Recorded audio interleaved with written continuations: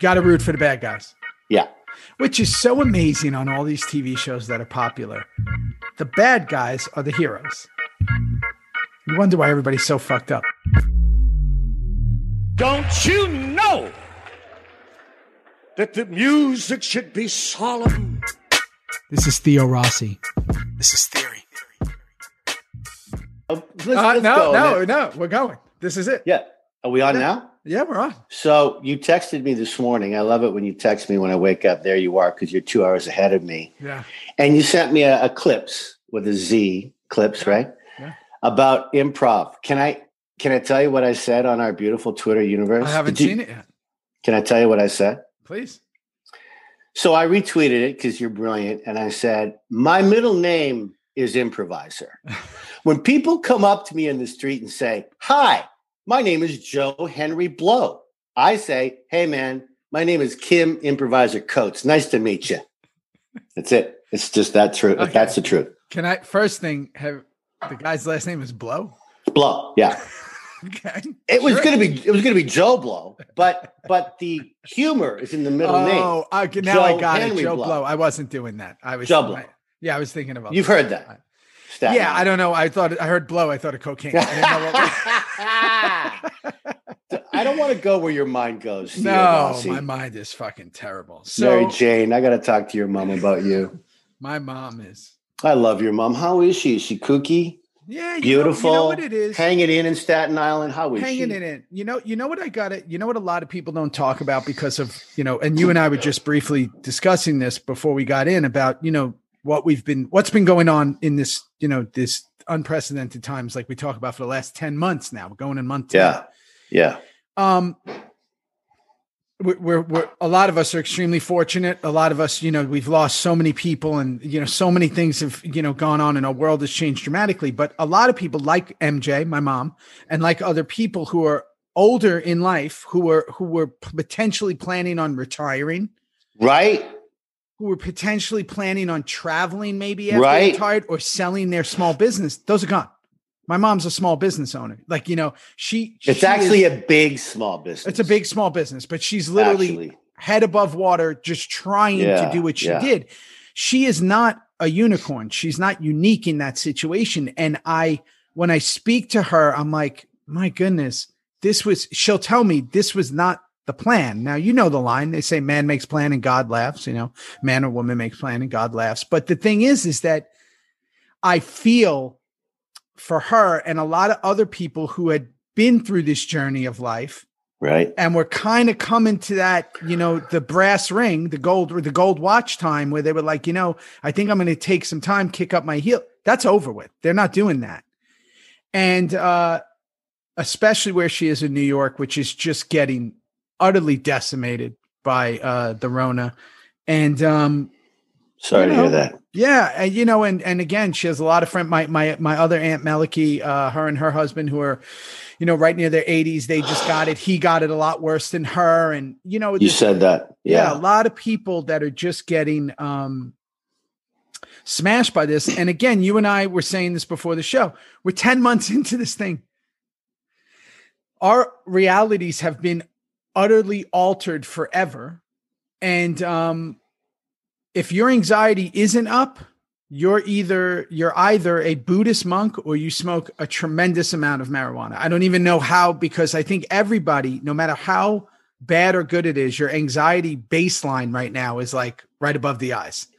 And I think that people who have never possibly experienced anxiety or being anxious that are now feeling those feelings, I think about them all the time because it's a whole new world now. It's a whole new time, and we need to get through this. And we're human beings.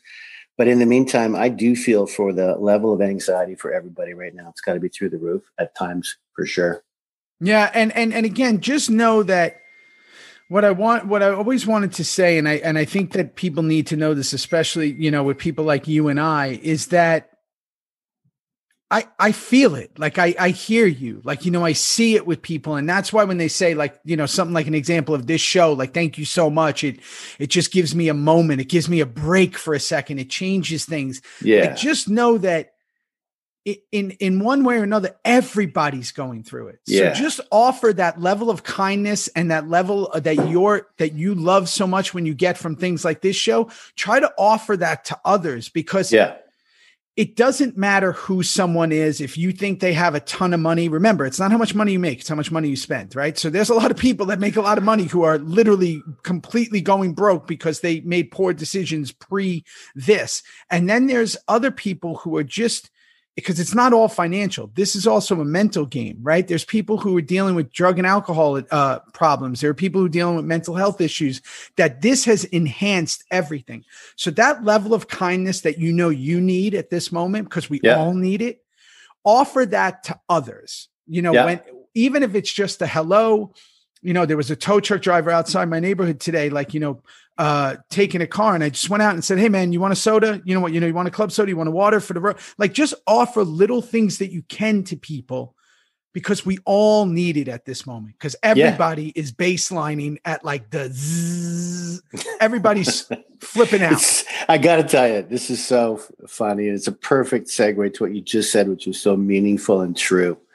I remember a few years ago, I was doing a movie somewhere, and I had a house that they put me up in, and there was garbage once a week, and I was there quite a long time. And the garbage guy would come by, and one time I just offered him a bottle of water. I said, "Hey, that'd be great, thanks." Every week he stopped and said, "Got my water?" I thought, it's amazing. Got my water? Yeah. There's the self-entitlement that I love. Yeah, that's the self-entitlement that I love. We talk about that. It's so funny when people, do you ever do that? You definitely have people in your life like that, that'll be like, "Hey, can I borrow a $1?" You know what I mean? Do you have $5? And it's like, didn't I just give you okay, sure. Yeah. Humans are absolutely, there's my H's again. Humans in themselves are just truly fascinating creatures. And again, in this time right now that we're in, it's really a revealing moment too for a lot of people's personalities, right? If you're kind of a bad person, they're becoming really bad because they're spinning. And if they're a good person, they're becoming really amazing and good, beautiful, right? Yeah. So it's this is almost like a steroid for personalities. And it's really revealing to a lot of people who they are and who the people they surround themselves are. That's right. So listen, and we're fortunate. We get to do this. You and I have connected again through this, and we get to have these once a week chats about a show that I got to tell you, we'll go right into it when we watch it. This is episode 2, man. This is Seeds. This is the second one we ever did. And let me tell you something, it when you watch it. There's a lot of mistakes in it. There's a lot of things that happen. Oh, I can't wait. There's so many, but also it's still that moment where we didn't need the preview, because the preview was just, the first little thing. All our auditions.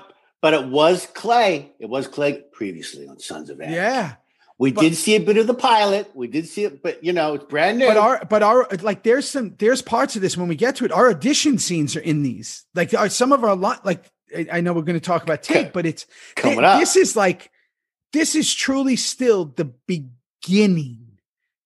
And not only is it beginning, I want to talk about your hair for 60 minutes. I want to talk about the shave, no shave, mohawk, barely a mohawk. And we need to do one more thing, Theo Rossi, and that is give a shout out to all the incredible Samly, Fam Crow family of ours that did that video for our show. Reaper Raves.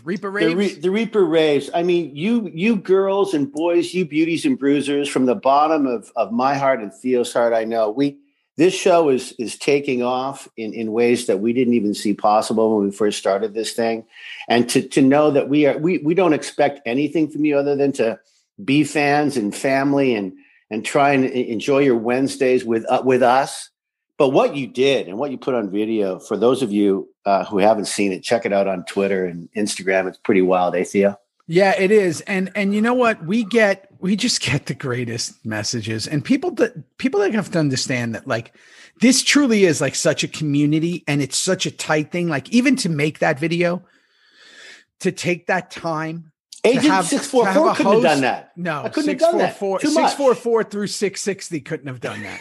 I mean, like that is, but Agent, what is it? 86. 86, I think. She was amazing. She was the host. And the truth is, to do that, it shows that, yeah, it might not be the biggest community in the world, but it's growing. And just to watch everybody, the kindness flow through it, and people like really put themselves out there and do that video for us. But I got to tell you, we got this message from this woman, Trisha Staines. It's Staines. I'm probably ripping apart that last name, but she's a dispatcher, a police dispatcher in New Jersey. And, she just wrote this amazing long thing, and I'm not going to read it, but, just at the end, she just said, SOA has the most dedicated, loyal fans, and we appreciate you both so much for doing what you do for us. Just by doing this podcast shows how important the fans are for both of you. I hope you continue to do it and eventually get to every episode. Thank you again. Thank you, Kim, blah, blah, blah, all this stuff. Point is, there it is, right? Being a police dispatcher, being in, any essential work right now, anything, whether you're delivering, for Amazon or Walmart, like just being out there, like just literally servicing others.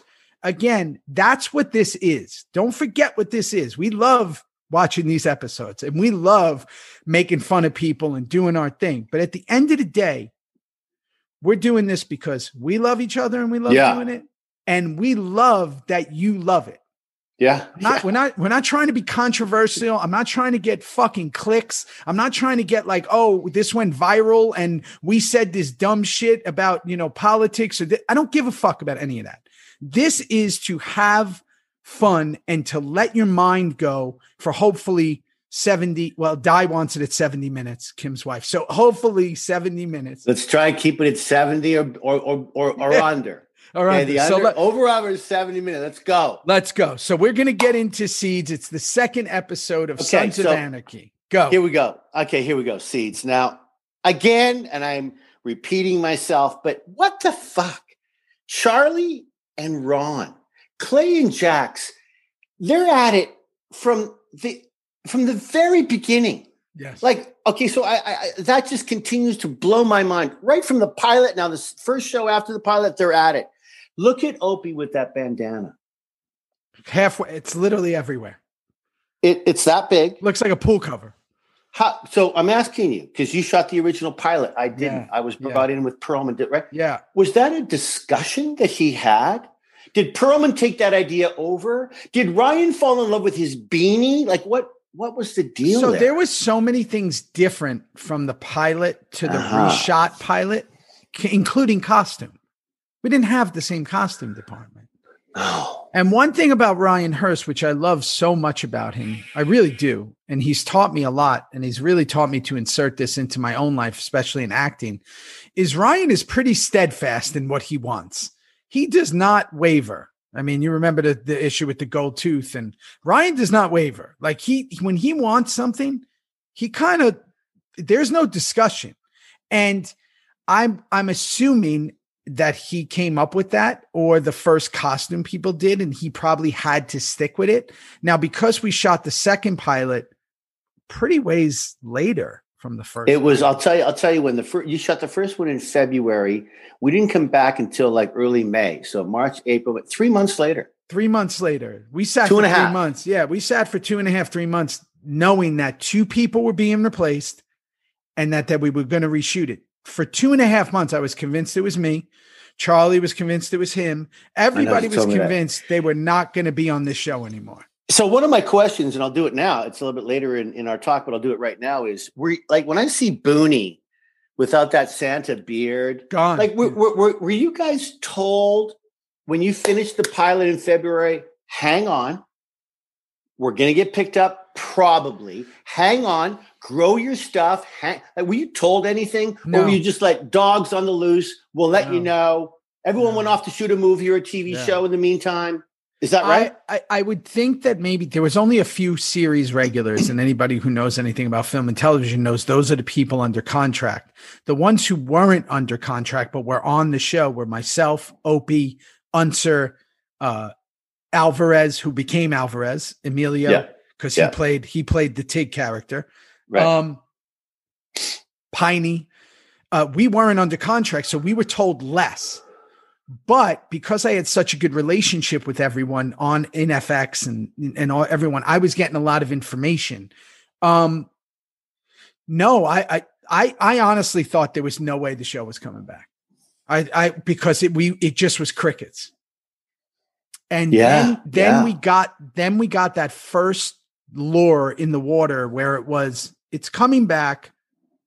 They're reshooting the pilot. We didn't know how much, and they're replacing at least 2 actors. And I was like, oh. Hey, Mom, it's Theo.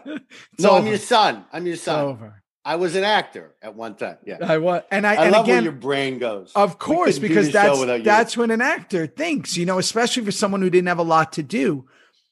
But never would you have thought that the main character, Clay, at that time, and his right-hand person would be switched. Now, what's funny is now being in the business 20 years, of course, that's who it would be. It would always be the main character because they're the one they're watching enough of. It's very rare that it's like a side character, So listen, everything happens for a reason. I think that a lot of the looks that you saw were holdovers from the first pilot. We'll discuss something in here of Jax having black sneakers on. Like that was a rarity. I think that might be the only time. I never saw it. Was it in the second show here? It's in the second show. Yeah. I didn't see it. But we'll talk about a couple of things that were holdovers. So Let's get right into it. We're still pretending to be bikers in the opening of this. Jax is welding. He's got no, and he's got the Teller Moro shirt on. I think Charlie wore that 3 times in 92 and he's welding. When did Jax weld? No, it's called acting 101. We don't do it was in the beginning. They were pushing so hard that we were mechanics. Yeah. And we got away from that real quick, right? Yeah, so real we're quick. We're pushing that we're mechanics. So again, this is something that we lost too, besides being mechanics. Was Bobby like a baker or something? I guess so, because he brought in some muffins. That was like a story point. He would bake and everybody loved it. You know what? He is, because we haven't done it yet, but in the first season, I'm sure it's the first season, Bobby and I are in the garage and he makes meatloaf. Yes. He was like a cook. He brings it so he's a cook. Yes. We didn't even see what his kitchen looked like, let alone continue on that storyline. Yeah. And let's not forget the fact that this dude has no facial hair at this moment. That is not the Boone I know. It's early. No. Yeah. No Santa boot, no Santa beard, nothing. It's nothing on his face except he's trying to grow a beard. So he comes in like he's baking, like this is something that he does all the time. He's like, "Hey guys, I got the treats, or I got whatever," and we're all excited. And I guess that was again another lost story point, like Juice being hopped up on, mountain whatever he was hopped up on, drugs, and then all these story points that kind of just go by the wayside. Us being mechanics. So then the deal with the Niners is done. This is when the Mayans were still like our mortal enemy, right? The Mayans were like, those were our full-blown enemy. So we're doing all that stuff at the garage. Then we go, Hale is the full bad guy and adversary. Right there, he's with one of my favorite people. I don't know if you've worked with Glenn Plummer before. Glenn Plummer is not only one of the true great actors out there, that guy, he can do it all. And he's definitely on our payroll. I mean, right? Who's he play? Vic? Yeah, Sheriff Vic. He played High Top in Colors, one of my favorite movies with Sean Penn. Can that guy fucking act? I mean, he seriously. can fucking act, and he's a great dude, and he's like literally been a staple in Hollywood for so long. So he was way more than Unser. He was like fully on our payroll. Like he did everything. I mean, taking bodies out and stuff. Everything. Yeah. And he was around for how many seasons, you think? I don't know. I looked him up last night. He did like 7 shows. So he gets Have we talked about that yet? He gets killed. No, I don't remember that. When? Okay. It's one. I think we did. I think we met. It's when we see Venus Van Dam in the background. No, we did that show. He gets shot. We did. He gets plugged. He gets plugged, man. So that's like season 2 or 3. 2. Yeah. Season 2. And that's when we bring up Venus, the name Venus. Yeah. But it's not the Venus. It's a different Venus. But we do believe that that's the precipice for Venus. Yeah. I think the way they did it, we talked about it then, the way they did it, the way they shot it, saw her. Could have been. It wasn't Walton, but could have been. Suspend but belief. Imagine the precipice that started 4 or 5 seasons before. 4. So that's exactly. the brilliance of writing. So I love Glenn Plummer. We do that. Hale is in that mood, in that full bad guy, like hard ass. He's still building that character. Still building. Just starting to build. This is only the second show. Yeah. Here we go. Literally second. Weird haircut. Yeah. Second week. Okay. Week, baby. So let's tell the people, your audition scene comes up right there. And the reason I know that is because it was my audition scene for Hawk before you were even a thought in this process. Was everybody knows I read for almost every character on the show. I started by reading for Jax, obviously not Jax.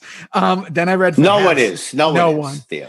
No, they looked at me and they were like, why is he in here? And then I read for Half Sack. Then I read for a character named Hawk, which was Tig. And the audition scene was the scene you did sitting on the bike. Okay, that's fascinating to me because I have to tell you, when I did my audition way back in that February, I read for Clay, too young, read for Bobby, not right. And then as I'm leaving, John and Kurt go, hey, there's another, his name was Hawk. It wasn't that scene. It was a completely different scene than that one. I'd never seen that scene That's before. The one I had read. I read the one about, there was 2. There was, I just wanted to let you know that I was hitting them both. That one. Okay. I did that scene. Yeah. And then I did, I'll fill their bellies full of bleach. Yeah. It's the same. It's the same. It's the same scene. Just okay. Different, same scene. So I did that scene as the audition for Hawk.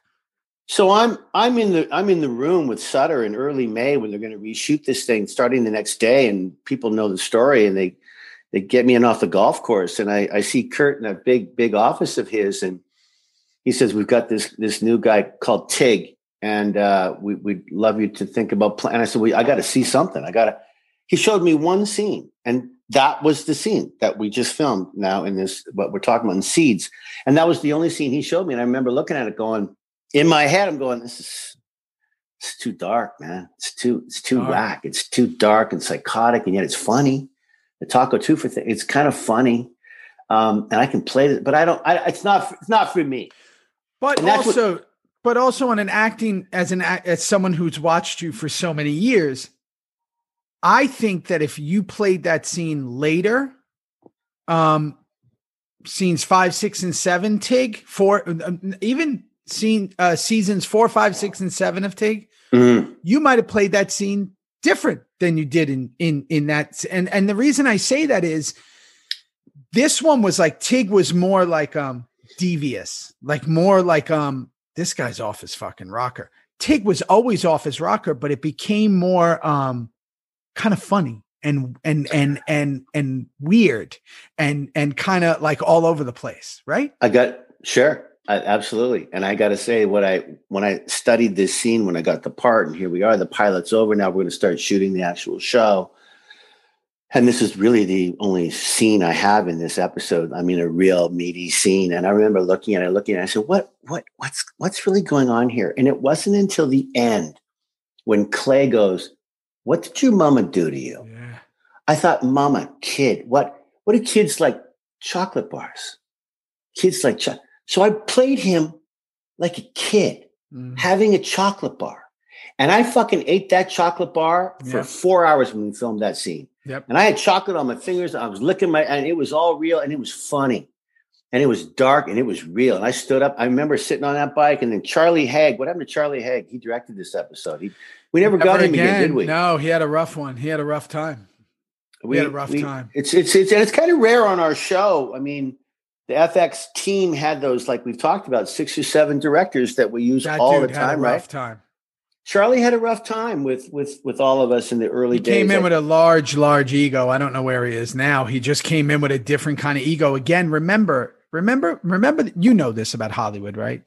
Nobody believes in shit until it becomes something. So they kind of again, we were just some show that everybody thought no one's going to watch. It's going to get canceled. Who gives a shit, right? These guys are all young. They don't know what they're doing.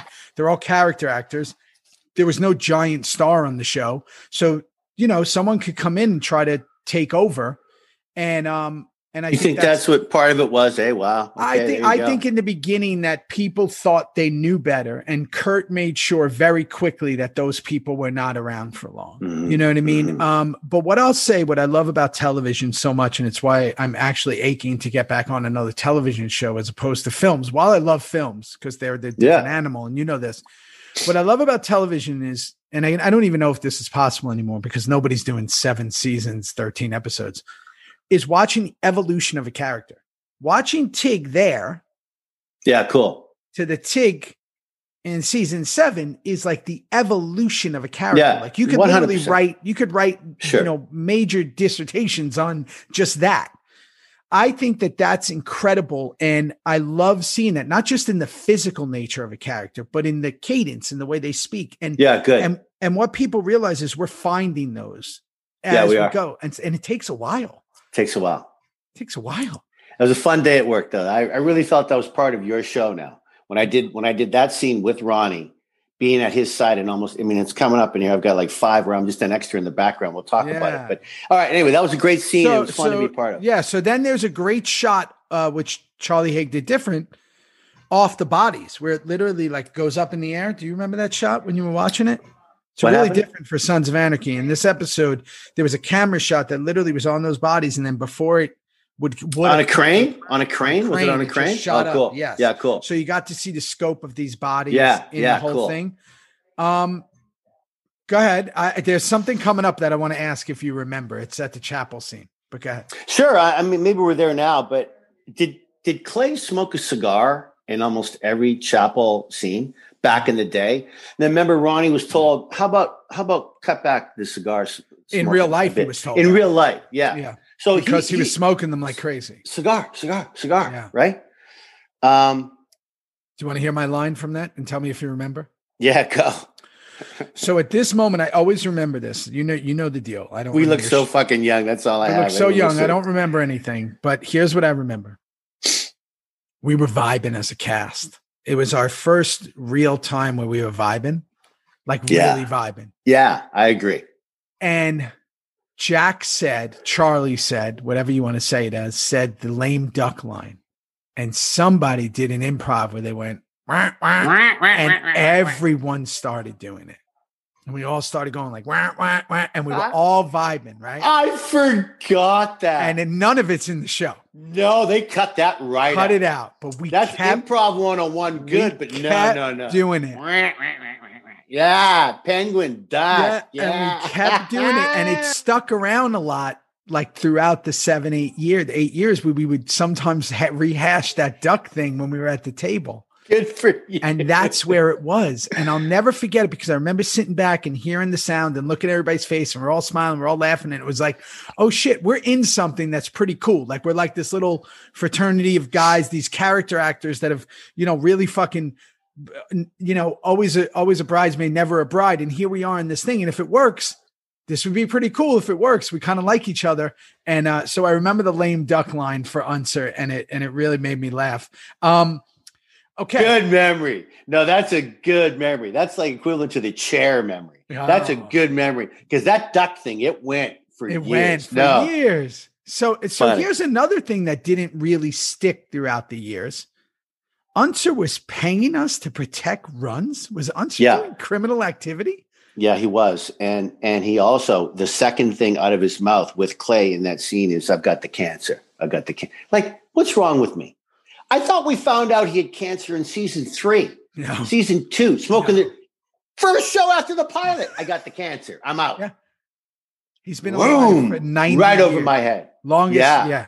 I mean, they loved him, and I got to assume that there was probably multiple times in the writing where they're like, is he dying? So think about this. Kurt Sutter, in the first 2 shows, pilot and now Seeds, has planted the seeds of who are the cops, what do they do, who's on the payroll, who are the good cops, who are the bad cops, who are the some in the middle. What's happening with this biker club? Who are they? Who's Gemma and Tara coming? Like who? He's really planting, and that fear. We sort of went over it, and that's fine. We had a lot to talk about. But Clay and Gemma looking at Jax, going, "What's he reading? Is he okay? Is our boy like?" There's worry already. Like there's these seeds of worry and seeds of who's who. Very early in the show, which I forgot. But also just the fact that literally, if you play this back, that means Unser was stealing trucks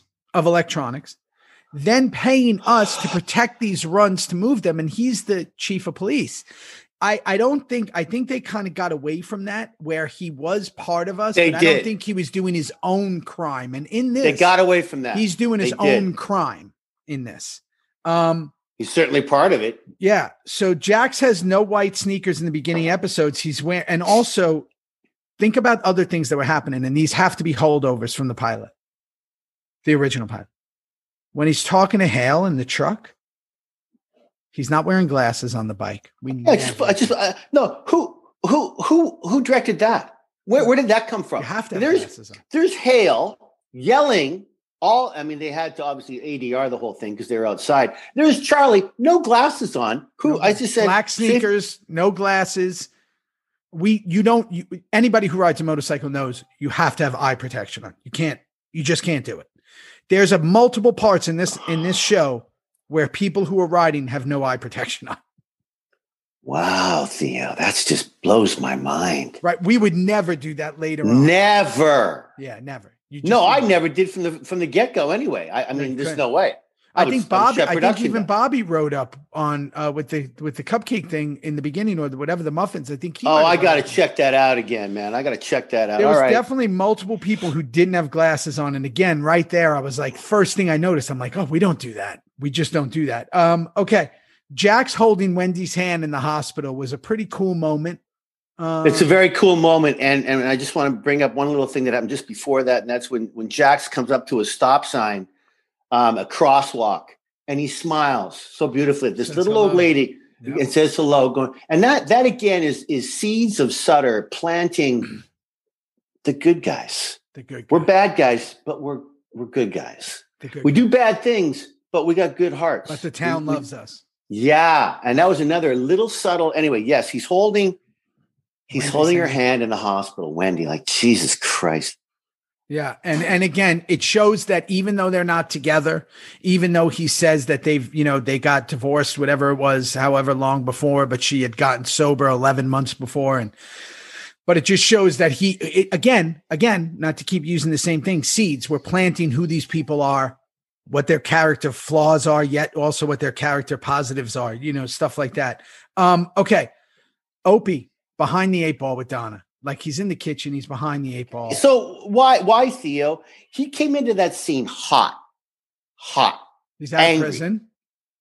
Okay, but it's like, I don't know. He was boiling over money problems. I mean, I guess, is it just that? Is it getting back into the club? Not telling Don.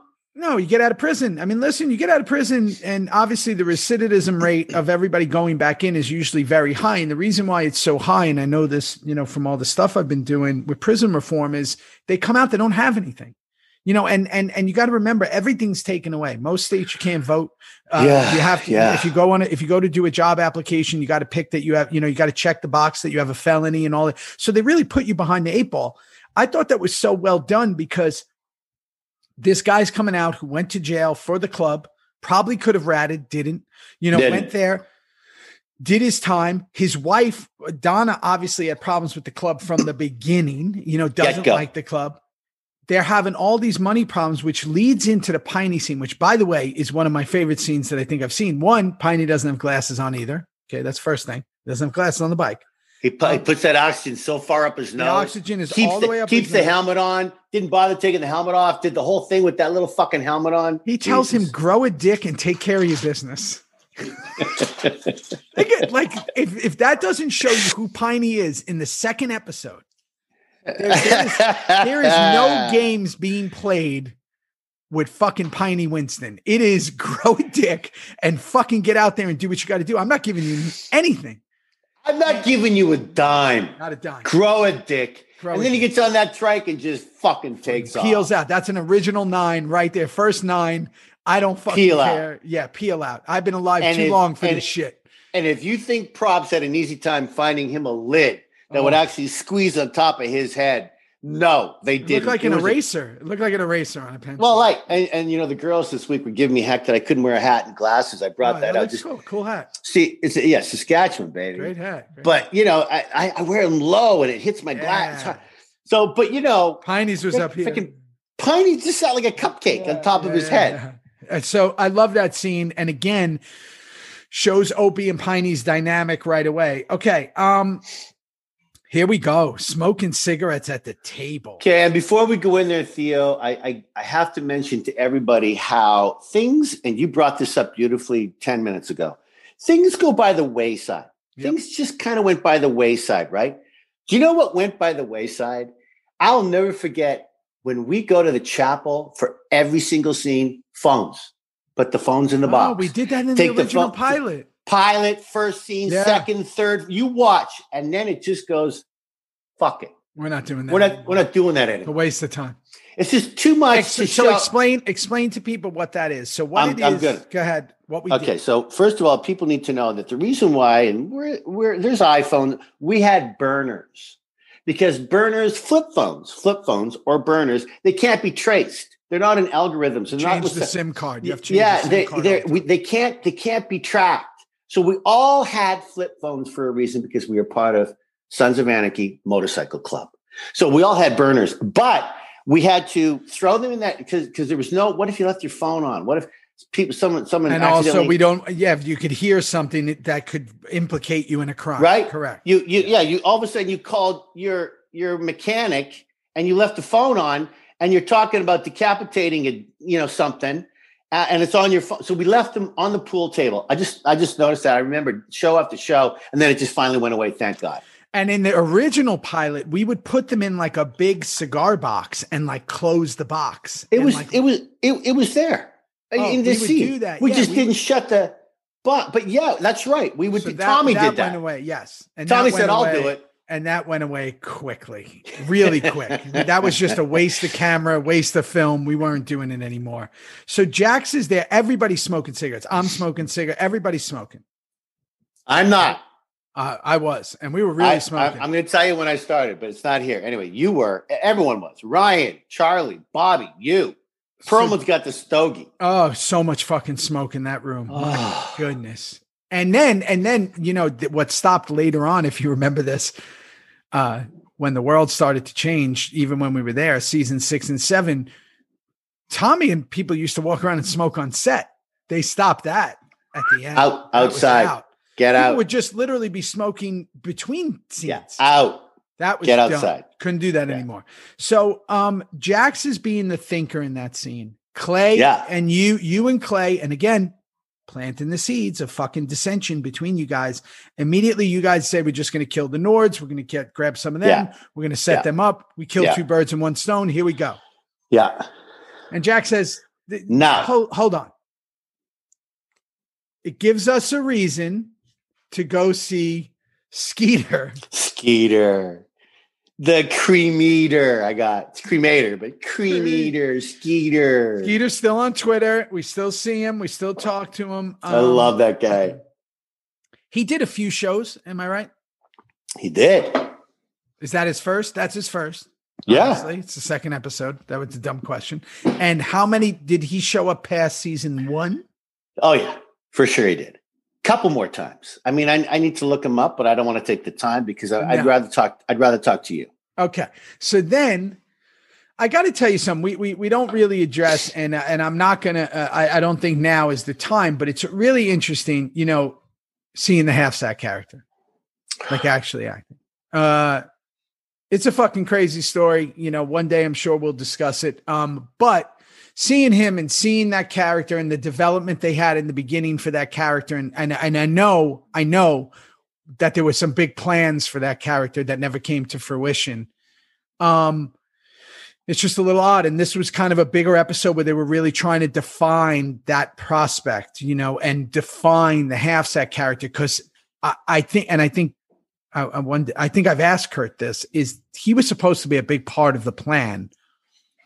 And we all know that did not work out. But I have to add to what you're saying and just say that there were, in the end of this epic show called Sons of Anarchy, 10 leads, 10. Then there was some incredible guest stars all the way along. And Half Sack was one of those early, like he had billing, I had billing, Tommy, Maggie, Ron. That was it. There's 6 of us, 7 of us, Katie, Charlie, obviously. And Sutter always said, at least he certainly did to me, hang in. Your time as Tig is, he said that to you, hang in. And he was right for both of our characters. Juice and Tig had a juicy finale to the entire series. But what I want to know, and I didn't get to know Johnny as well as maybe you did. I certainly got to know him, and I love that kid. But maybe he was just impatient to wait, or or maybe you don't like the TV show, the being number 7 on the call sheet. Maybe you want your own show. There was so much more going on. There was so much more going on. We'll get into that. We'll get into it another time. There was just so much more going on. The level that I got to know him is the level that I got to know a lot of the outsiders on the show, which was, I always fancied myself a bit of like a communicator on the show, where we had our core, almost like our core 5, our core 6, that we were always all so tight. And then I would search out the outsiders.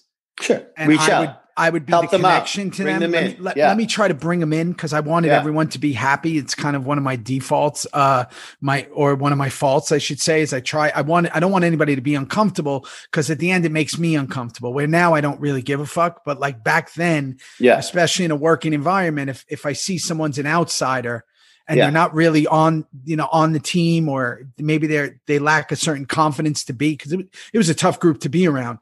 You had to really come in ready at all times. And, I just think he had a tough time, but seeing him was interesting. This is a bigger episodes for him. So Jax, okay. So here, Alvarez, this is, I love the Alvarez and Darby scene. Let me tell you why.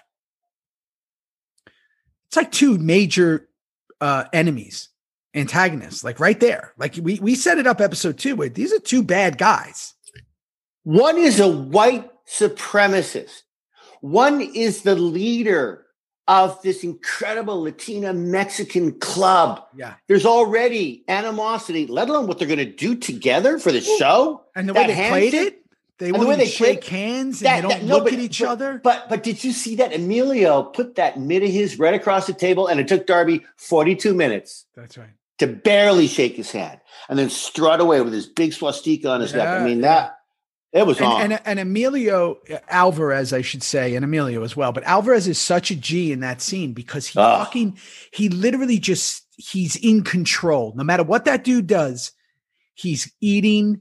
He doesn't fall for any of his tricks, because Darby's doing all that hate speech. And, it's kind of similar to what people do today. They think if they're fucking angry and say vicious things, that's going to get attention. And he's just fucking cool, man. Laser cool. Gangstered cool out, man. But what I was thinking when I watched that was, fuck, these are 2 really good bad guys. And they were the bad guys until Stahl, Zobel, and then ultimately Gemma. Ultimately the bad guys became us within so we had these enemies. Karma's a bitch. And then we became our Karma's own enemies. A bitch. Yeah. Right. Yeah. So just really cool to see that. It was kind of like a meeting of the minds or whatever. That was great. Jackson, Emily Duncan in the room. Okay. So, hi, what's your name? Charlie Hunnam. Hey, listen, we want you to play a guy called Jax Teller. Okay, what do I got to do? Well, you're going to have to take your, show off your stomach, and then you might have to put a cut on, and then just have fun in your own bedroom with a gal we've never met before in the show. Okay, where do I sign up? What a rock star. He's a total rock star, and she was a rock star with him. Yes. What a great freaking, But just a great scene. Emily, Jack, shirtless, cut. Yeah. Woohoo. You do me, I do him. Fair enough. I mean, what the fuck? And then even after that, she says, stop, put your cut on. Yeah. And he says, I'm all about the service. Like, there we go. There we go. Fucking Jax Teller. There we go. Oh man. Come on. I mean, that is, there's certain characters on television that are just so fucking cool. And he was that Kurt, has done many things that have immortalized that character. And he started pretty early with that. And just a cool dude, man. Just a fucking cool dude in that scene. With that coolness came, did you know, I should have counted, but how many smiles did Jax have in this episode? How many smirks and smiles and innocence and the early times of this club? I mean, man, his charm was on full barrel. He became, and I'll argue this later in the show, but he became kind of a bad guy at the end. Well, I've always said that. He became not just his own worst enemy, he became the enemy. He became a bad guy. I just wrote down, man, did they disappear fast? Yeah. Season 5, 6, 7, things started to really pull him down. The weight of the world, his father, his mother. Man. He was having fun. He's happy here. He's the young VP, and he was just the fucking dude. And again, that's just one of the scenes. But you're right. Throughout the episode, he's always smiling. He's always kind of whatever. All right. The grave Robin scene. Yeah. Okay. So I wasn't there, and I just want to know, like, how ready were you, like a puppy dog, to help out? Like, you're just jumping down. First of all, I just dug a hole in my cabin that I have here in British Columbia. We put a new deck on, and I was helping my buddy. I remember. I saw the video. I showed you. Right. It took me 8 hours to dig like 4 feet. Like, he's digging a gravesite like in. But it took about 2 weeks. This show, it would have taken 2 weeks. Anyway, doesn't matter. It's a TV show. Without a bobcat, it would have taken 2 weeks. So he's down there with the shovel, and then you just jump right down. Helper. Yeah. Okay? So we're peppering the comedy in there. We're really finding our way as the actors. My thought of Juice, I think I might have even been too scared to ask at that point, but was that he was the last prospect. Like, so he had just gotten in. I couldn't agree more. So my default was whenever something needed to be done, I was the first one because I was used to being the guy who did it. Right? Yeah. Okay. So I did that in that scene, and that's why I jumped right in. I don't know if even anybody told me. I just jumped right in. I think he just jumped right in. Yeah. Yeah. And I love that. And then him and I were improvising the whole time in that car. We were just making stuff up. And we were just running it while the car was driving. We would just kept going back and forth, Sack and I, and we were just literally doing it. And again, this is before I knew that wasn't going to be in the movie. Right. That if you did that might even be a problem. I didn't know that. I was just doing what I did on any other project. And especially if keeping it alive, If there's dead air, keep it alive, right? Like, say something. Alive. Don't just not say anything. Especially when people are tense, and here we are driving in this tense situation, him and I in this station. I love it. I love that little scene. Yeah, yeah. So Tara and Gemma scene. So listen to why I think this is important. The beginning of many, many. This is really the first of them having that moment. They're right at each other's throats. You want to touch me, sweetheart? We don't know which way Tara's going to go. We don't know who Gemma is. No, we don't. And we don't yet. But I have to say, and the one thing Charlie Haig did do, which I loved in this scene, was, when you're waiting for an elevator, you just are waiting for the elevator. Looking straight. They looked straight ahead, waiting for the elevator. And they're talking shit, getting a little tenser. But they didn't turn around to do this until the very end. And of course, Gemma leads that whole parade with, you want to touch me? You want to come close? I thought she was going to kiss her. Like, it was one of those. Too. And I think that was her point, like, to intimidate to that point of like, absolutely. What are you going to do? Let me see how uncomfortable I can make you. Yeah. How far can I push you? Who are you? And then Tara gets on and gives her a look that she's not intimidated. And here we go, right? Because we know they've probably done 996 scenes together throughout the 8 years. That was the first. Jumping off the diving board together in that scene right there. Yeah. And I love it. So, okay. Here's the thing about that scene where they get pulled over. Tommy, Jax, me, Sack. The cop. I'll never forget the cop. He was so excited. He was, and I've been there. I'm that guy. I've had the 2 lives. I've been there. He was excited.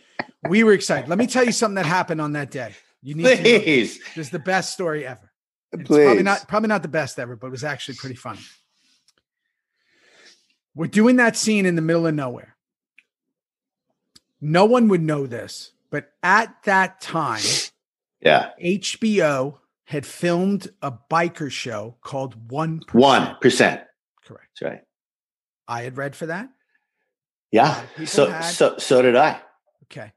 Sonny. So did my boy Billy Fickner. Sonny Barker was producing that show with HBO. Donald Logue was the lead of that show. Okay. Correct. Now let me take you down a little path here. We had filmed our show, our original pilot, before them, but there was an announcement in the Hollywood trades that 2 motorcycle shows were in development: Sons of Anarchy and 1%. If my history lesson of Hollywood tells me correctly, Kurt and them had pitched this show to HBO, and they said no, our show. And then when FX decided to make the show, because HBO lost out and thought maybe we missed out on a good idea, they greenlit 1%, this biker show. We filmed first, and now we are filming our next 2 episodes. We're in the middle of nowhere. Me, Tommy, Jax, Sack, like I just said, smoking our cigarettes in the middle of this country road up North California. And we knew about their show. They knew about ours. Some fucking guy drives by and goes, "Fuck you guys. Fuck Sons of Anarchy. 1%. HBO 1%," and yells and drives away. Are you making this up? I'm not making this. I can't make this up. I'm not that good. And I thought, are we in a fucking turf war with fucking HBO? Oh my 1%? God. And did they have that guy? Did they have that guy going out on every road looking for us, filming? If he just happened to be a grip or something, maybe he was driving to work and he happened to live up there or whatever. And Tommy, Tommy, he'll fight at the drop of a fucking penny. And I have zero patience for anything. So we're just ready to go. Ready to drop trout. Let's go. And, I'll knock you out. I think drop trout is take your pants off, but I don't. It is. I definitely didn't want to drop trout. Punch it. I want to keep my pants on. Yeah. So I remember thinking it's going to be us, this show. And then we started to think, wait a second, is this going to affect our show? Like them coming out and long story, really long. Their show never came out. It never made it past the pilot. And Donald, the lead of their show, the Jax of their show, wound up being on our show. So he did. Everything happens for a reason. And no, that's so funny because I do remember them shooting that pilot. They did. They cast Donald Logue. I know who was up for the lead with him and didn't get it. And Donald's great. And I was up for a part. I didn't get the part. Okay, fine. But something happened where we reshot our pilot. Now we're filming and we ordered 13 shows no matter what. And I think HBO just got all freaked out about that. And maybe they didn't like their pilot that much. I'm not sure. I'll tell you who liked it. That guy who drove by because he was ready to fight. Did. He was ready to fight 4 guys in Sons of Anarchy cuts over a TV show. So, get out of here. Beat it. So we did that scene, and that scene was just one of my favorites because, again, we're laughing, we're running in the car, everybody's improv-ing, we're doing that whole thing. I just love everything about that. But here's what's funny. Another thing about the scene, the cop actually fires at the station wagon. Not completely. And doesn't hit anybody, of course. But what the fuck is he doing? Like, what are you doing? Like, just shoot, like violent. We didn't do anything. So again, it's a TV show. Okay. Opie protection scene. He's sitting with Clay. They had such an interesting relationship, Opie and Clay, didn't they? Yeah, I'm. In fact, I'm watching it live like you are by seeing some of these shows that I haven't seen. I'd seen this one before, but I got to tell you, they have father-son talks a lot, and I think you brought this up earlier about him going to prison for the club. When you do something like that, like when you, I mean, this is a fictional show, but I'm sure this has happened in real life. When you actually take the bullet for the club and you say nothing and you actually serve time, I don't know, man, you owe that person something. Yeah. That's why coming up very soon here, 6, 7, when we find out that we think Opie's on the like he's being a rat for sure. The tough thing that Perlman and I had to do in that chapel to decide to take him out, which is so sad that we had to come to that decision then. But yeah, they had a lot of talks together, these two. And I do feel like Opie had a lot of admiration for Clay. I think that, and I think it bothered Jax. I think that Opie really liked Clay. It did. That's a very good point.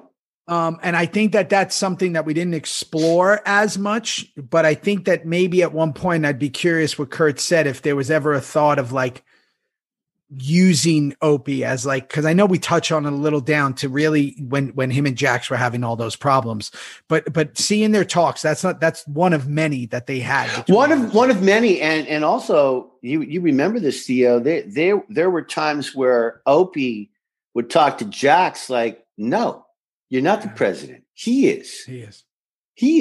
And they were best buds, and they were to the very end. Opie was way more like Team Clay, like Team Club, Team History.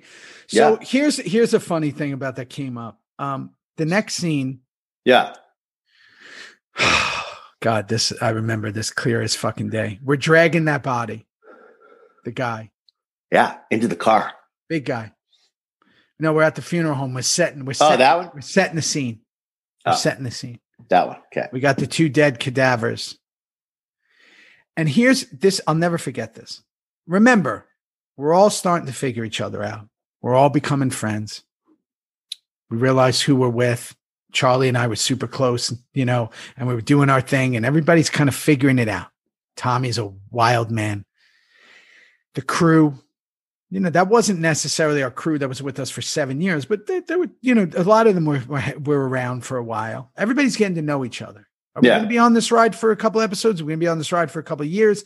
We're still trying to figure it out. The guest stars who would come on, they don't know our show. It hasn't aired yet. So they're just there for work. They're not in awe like they were in season 3 5, 6, 7. When you came on the show, it was like kids in candy store. Right. Yeah. That big guy who plays that cadaver that we're going to put in the front seat, the one who we dig up. Yeah. He did the whole show with this blue makeup on to look dead, and was verbally, as the character, abused consistently throughout the show. They were talking about his weight and making fun of him. And I remember thinking, this sucks. Like, I remember thinking, this kid is an extra. So he's making no money. I've been there. I started as an extra. He's making no money. But not just is he an extra who's making no money, these motherfuckers have to make fun of him to his face, thinking he's dead, and he's not. But he is dead, but he's not. But he's not. Yeah. And I was like, so I obviously was hanging out with him the whole night and befriended him and whatever. And I just, because again, I had such because I was an extra not too long before that. Little puppy dog in you. Yeah. I remember thinking like, don't take this shit personal. Like, this is just a fucking TV show. And we had to drag him and I know. I wasn't there, but I saw it. Yeah. Hassack would say those lines when he was in the hole with him. But I remember just thinking, man, if people really knew about acting, I just felt bad. And that scene always remembered me, these horrible things and, painted blue and all that. So, okay. So we do that scene. We have to fire off the guns. Safety first isn't there. If you notice, I'm not one of the guys firing. The reason I wasn't is because that definitely wasn't safety first that night. There was a lot of people just firing guns and those blanks. So if you see me, I'm actually in the back. I wasn't one of the 3 firing. Good. I learned early. So we're robbing Unser's truck. Tell me, Opie has a conscience there and says something about it. Well, first of all, in that truck scene, there was a Jeff Wincott, right? Jeff Wincott played the Italian guy. Michael Wincott's brother. Yeah, exactly right. And Jeff and I, my very first TV show ever was a TV show called Night Heat up in Toronto before you were born, 1986, 87, 86, 87. And I was a guest star, and a guy called Sonny Grosso produced it. Now, Sonny Grosso. I know Sonny, French Connection. He was the original French Connection cop, right? He played Jimmy Roy Doyle. Scheider's character. Oh, was it Roy Scheider's character? Roy Scheider played Sonny Grosso. Okay, there you go. There you go. Because there was two of them. That's right. And Popeye Doyle and Sonny Grosso. Yeah, correct. And Sonny was just like the guy. No, the guy. Yeah. And I've done 3 things with him back in the day. Loved him. Tough cop. Anyway, Jeff Wincott starred on Night Heat. There he is. And I remember thinking, wow, we've got these guys popping in, guest star, few lines, good part, hugging Clay. Here we are. We're going to rob this freaking truck. It was a good night. It was a good night on set, meeting a guy who I knew from Canada. And was he ever back? Did he come back? No. One other time he did. Season 5 or 6, way down. We got him back. His brother is a fucking amazing Michael. Actor. He was great in The Doors. I know he's Michael said it, but he's crazy. He's a crazy man, crazy. He's got man. some memorable. He's got a whole thing going on that he just, it's him the second, like that voice. Michael. Yeah, that voice, the whole thing. Did you work with him? No, but I used to hang with him and Gary Oldman and Tommy Sizemore and Matt Craven, and they were days that I'd like to forget. They were some pretty long evenings in New York City back in the early 90s, let me tell you that. But no. So that scene, we're robbing the truck, Opie, wants to check in and be that moral compass in it. So now we cut to this scene, which I have to tell you about, the scene in the fucking 7-Eleven or the convenience store, or the truck stop, whatever you want to call it. Yeah. Like, what the fuck? Where did that come from? Axe in the head. Like, you were there. What happened? So what? I forgot about that scene. Okay. What episode? I don't know if we reviewed it already. Maybe we haven't, or maybe it's the first episode. Go ahead. What episode is it when Jax beats up the guy on the bike, the motorcycle? You mean when at the garage, at the service station? Gas station, yeah. And the girl comes in, rides with Charlie? Correct. I don't know if we reviewed that one. Oh, I don't know. Okay, it might be episode 1. Who cares? But who cares? Truly, who cares? But so much. So we would play that moment a lot where Jax was kind of not just this outlaw biker, what we said earlier when he's saying hello to the woman crossing the street, but that he also was more morality, like that he wouldn't let a guy cut him off, and that he was going to act as the voice for what a lot of us think, like when we get cut off, or when some jerk off on a motorcycle, does something, or road rage, which we should all back away from. But on a TV show, you can show Jax gets to be the law and order of that. So he walks in and they see that car. Chibs points it out after we had just gotten this on the run from these cops, which we should be going home. No, I want to do this. And Jax goes in, revenge, sees the guy, and starts beating the shit out of him. Yeah. Lo and behold, the guy pulls a gun, fires. Of course, he doesn't hit anybody. It's, the gang that can't shoot straight. No, thank goodness. Can shoot. Nobody can. He misses. There's an attack, and somehow the clerk or the guy behind the counter has a fucking axe like Jason Voorhees. Like a horror movie. Like Halloween 4. Where'd that come from? And hits him in the head, a fucking axe. And I remember when we were doing that. How did that apparatus stay on top of his head, Theo? How did they figure that out? Cut out, and it had like a little latch, like a clear thing that was attached. Yeah. Nice. But I remember him walking around with that. I was still smoking cigarettes at the time, and I remember thinking, it's a Friday. It's like Friday morning and 3 in the morning. Yeah. 3 a.m. You're fucking delirious. Yeah. And half second I have to run up and react to like this guy just got hit with an axe. In the window. I saw that. Very nice. Thank you. But that was real because I was questioning what the fucking show was about at that moment where I went, what is this? Like, Nobody gets hit with an axe in the head and dies like that, like the way he died, where it was like, oh. No, it was the greatest. I thought, it was campy. Doing? It was a little campy. It was way campy. Way campy. But again, we're finding our way. And I thought it was really interesting because we didn't do shit like that. We didn't do shit like that later on. So that was just this crazy scene. Okay. So now we got Clay going in on Unser, setting him straight on that talk. Okay, and we're not even going to talk about the talk because we need to talk about something that's more important. For all you kids out there who want to go into acting and figure it out, and you're listening to Theo and I, and you're taking your classes, I want you to look at that scene. This is called Acting 101 by Kim Coates as Tig Traeger with no lines. What do you do in the background? What do you do in the background? And I remember when they set up the cameras, Charlie, he set up the cameras. There's Unser, there's Clay, and he wanted Tig in the background, just hanging out. If you look at that scene, you will see me checking over my shoulder, adjusting my belt, turning my back to this. But I'm always listening, and I'm always trying not to steal focus, but you got to do something. Anyway, I just thought that was kind of cool. Can I ask you a question? Did I have a dream? Did I have a dream about this, or is this one of the alternate realities I live in? Which you have all the time. Multiple, Go ahead. By the way, I live in multiple alternate realities. Let me ask you this: we were shooting at some kind of like horse ranch. Yeah. Okay.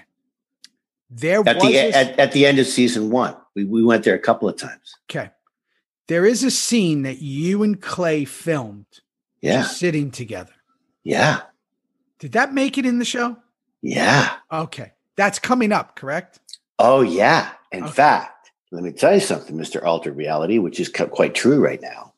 That scene, you're in it. That scene is when I break down about Donna.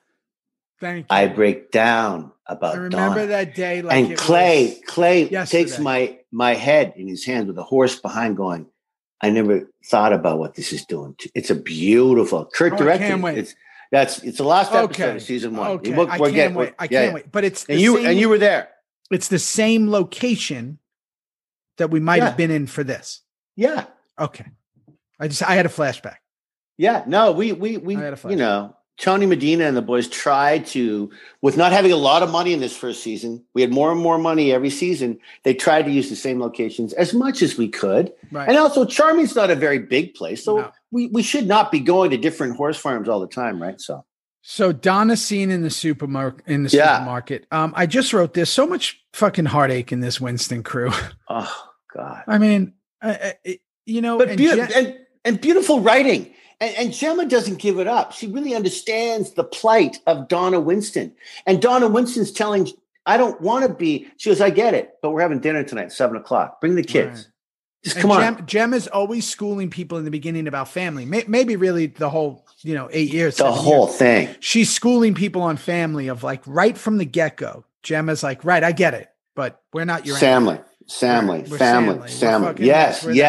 This is Thriller in Manila. Don't worry, but that's a whole it's a whole other thing. Okay. Great scene by those two girls. So great scene.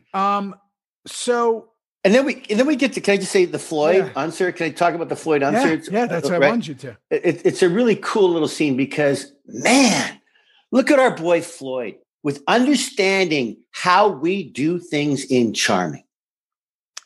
Do you want to know what I wrote about it? That it's like an old Western line. It's like a fucking old Western line. If that was an old West, if that was a spaghetti Western or whatever, and the guy walks out and he goes, that boy needs a hot shave. It sounds like a fucking old West cowboy line. And the way he delivered it, and it was so undercut, undersubtle. There's Unser, give him a little, that boy needs a hot shave. I mean, it's just beautiful. And let's think about humans and the way they react. Clay gave it to Unser, made him feel like shit, made him feel small. What's Unser going to do? Make someone else feel like shit and feel small. That's, that's Psych 101. That's Psych 101. Man. That's what we do. That's what people do to each other, right? Usually every way you react to someone is the way you feel that someone treated you. So if you're always around kindness, you're a kind person. If you're around negative energy, you're a fucking take it out on somebody else. No, good for you. If you're in a bad relationship, all your relationships become bad because you're impacted by them. So I love that moment. Here he is. He just got verbally beat up. Clay just stripped him of his manhood, took his truck, did whatever. What's he going to do? He's going to go take it out on a guy who, by the way, is not wrong. Let's never get it twisted. That's right. Hale is trying to do the right thing. That's right. No, okay. That's right. Good for you. Okay. So Jack's reading on the roof. Let me tell you why I knew this was an early episode and we didn't know what we were doing. Well, first of all, his running shoes were white as blinding snow in northern Saskatchewan. They haven't even been worn yet. No. Do you remember those things that they used to use? They were big in New York in like the 70s and 80s. They don't wear them anymore. They'd be like the reflector things the guys would hold, the women would hold. To get a tan? Sun. Yeah, to get a tan. To get a tan. Oh, yeah. I did it all the time. No, I'm kidding. They don't make those anymore.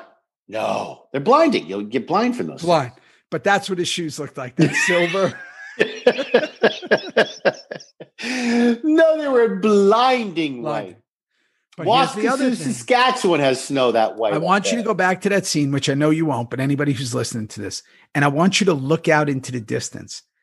There's hundreds of cars in the parking lot. You can see our vans, our transpo vans. You could potentially even see the trailers. Oh my God. You can see. We didn't black that out. We didn't use the money to get rid of shit. No, and we didn't even move. Nobody said like, hey, we got to shoot the scene, move all that stuff. They just said, hey, we got to shoot the scene.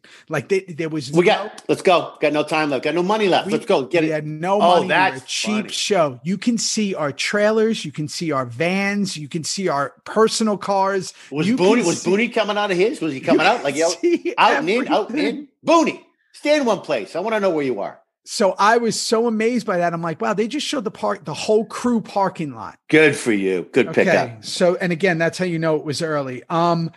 Gemma is heading into Jax's room. She's prying about the journal, bringing back old memories. Go ahead. Yeah, just all those old memories. And those pictures that her and Clay, they start worrying about what Jax is reading. Oh my God, is it the JT stuff? Is it the journals? Like they're all, and that photo, could you believe that photo? Amazing. Of Ron, JT, Katie pregnant, and someone else? Like I don't know who the fourth person was. Some of them have been really bad. I mean, there's one of you and Clay that when it's the worst. Young, it's the worst photo I've ever seen.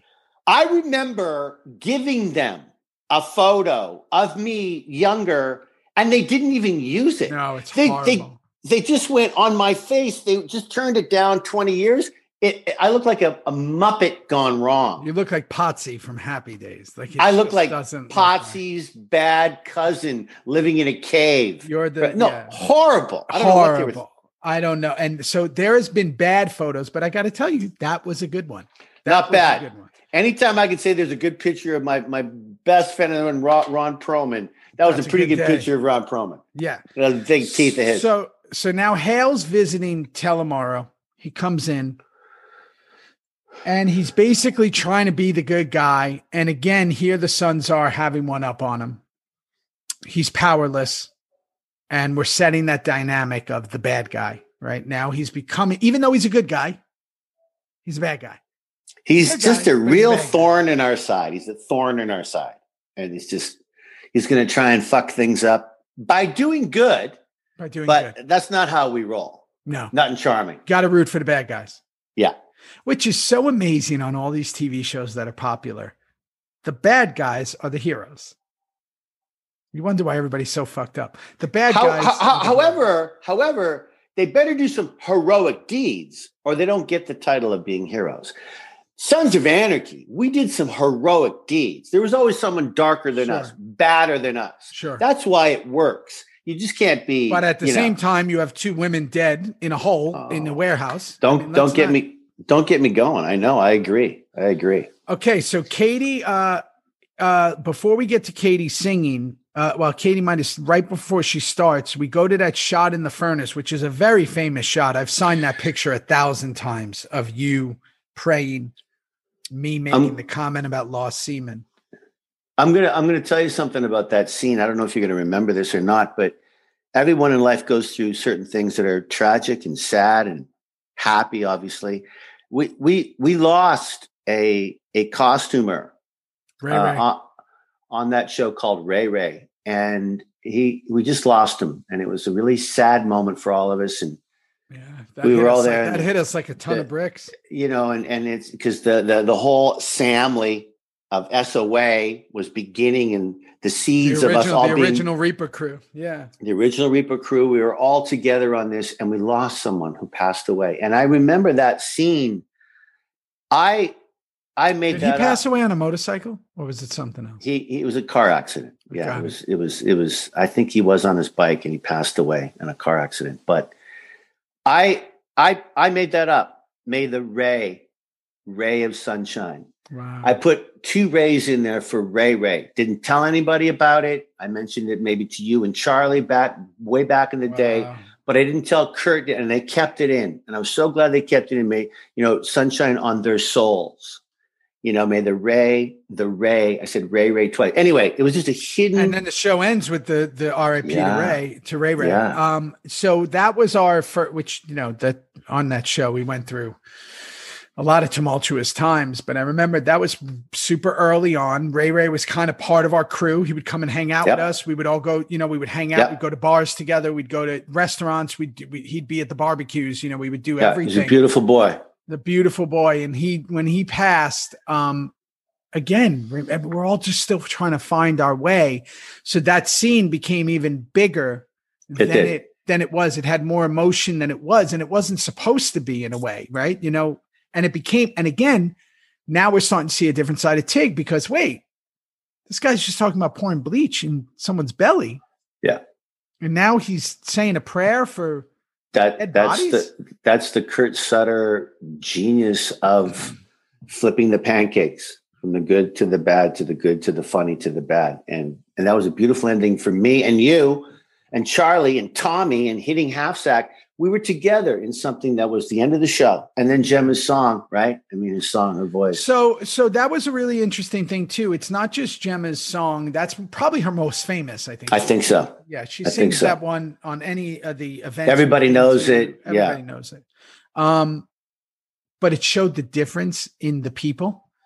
Here we all are having fun at this dinner, and Ronnie's leading the charge, and there's jokes and laughing. And then we cut to the Winstons, and they just look absolutely miserable. I know. And we start cutting around to people, excuse me. And we start really seeing the dichotomy, the difference of these characters. Pretty fucking brilliant, man. And then obviously the shout out to Ray.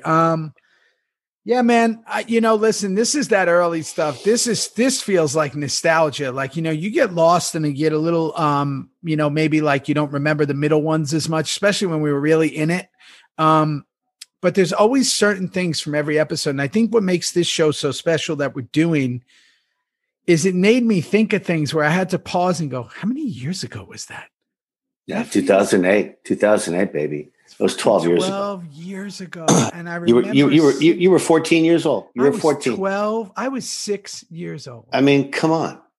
I was 80 back then because I looked really good. 80, you are Nosferatu. 92 right now. The other way.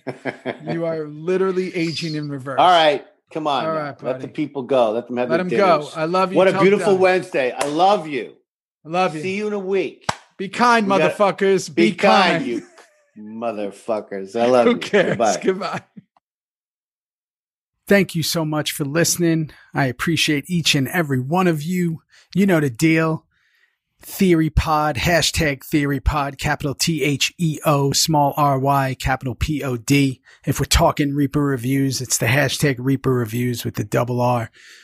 Go everywhere where this podcast is available and go subscribe and follow Apple, Spotify, Google, iHeart, wherever. And then if you want to see the videos, go on to YouTube and subscribe to the page. We got some cool stuff coming. Like I always say, this life goes by in a blink. So stay up, stay awake, keep being the example. And let's keep making a difference. All right? All right. Hey, yo. Shout out to my crew, the Theory team. The team, okay? Starting with my incredible editor, Caroline Kawash, to the incredible design skills of Cesar Arvello, to the other designer /web/ everything Justin Tordella. Go look them up. Go follow them. Go thank them. They're an incredible team, and I wouldn't be even remotely able to do a second of this without them. So shout out to the entire Theory team. Or as we say in New York, big up. Incredible people, incredible humans, and I'm fortunate and proud to have them.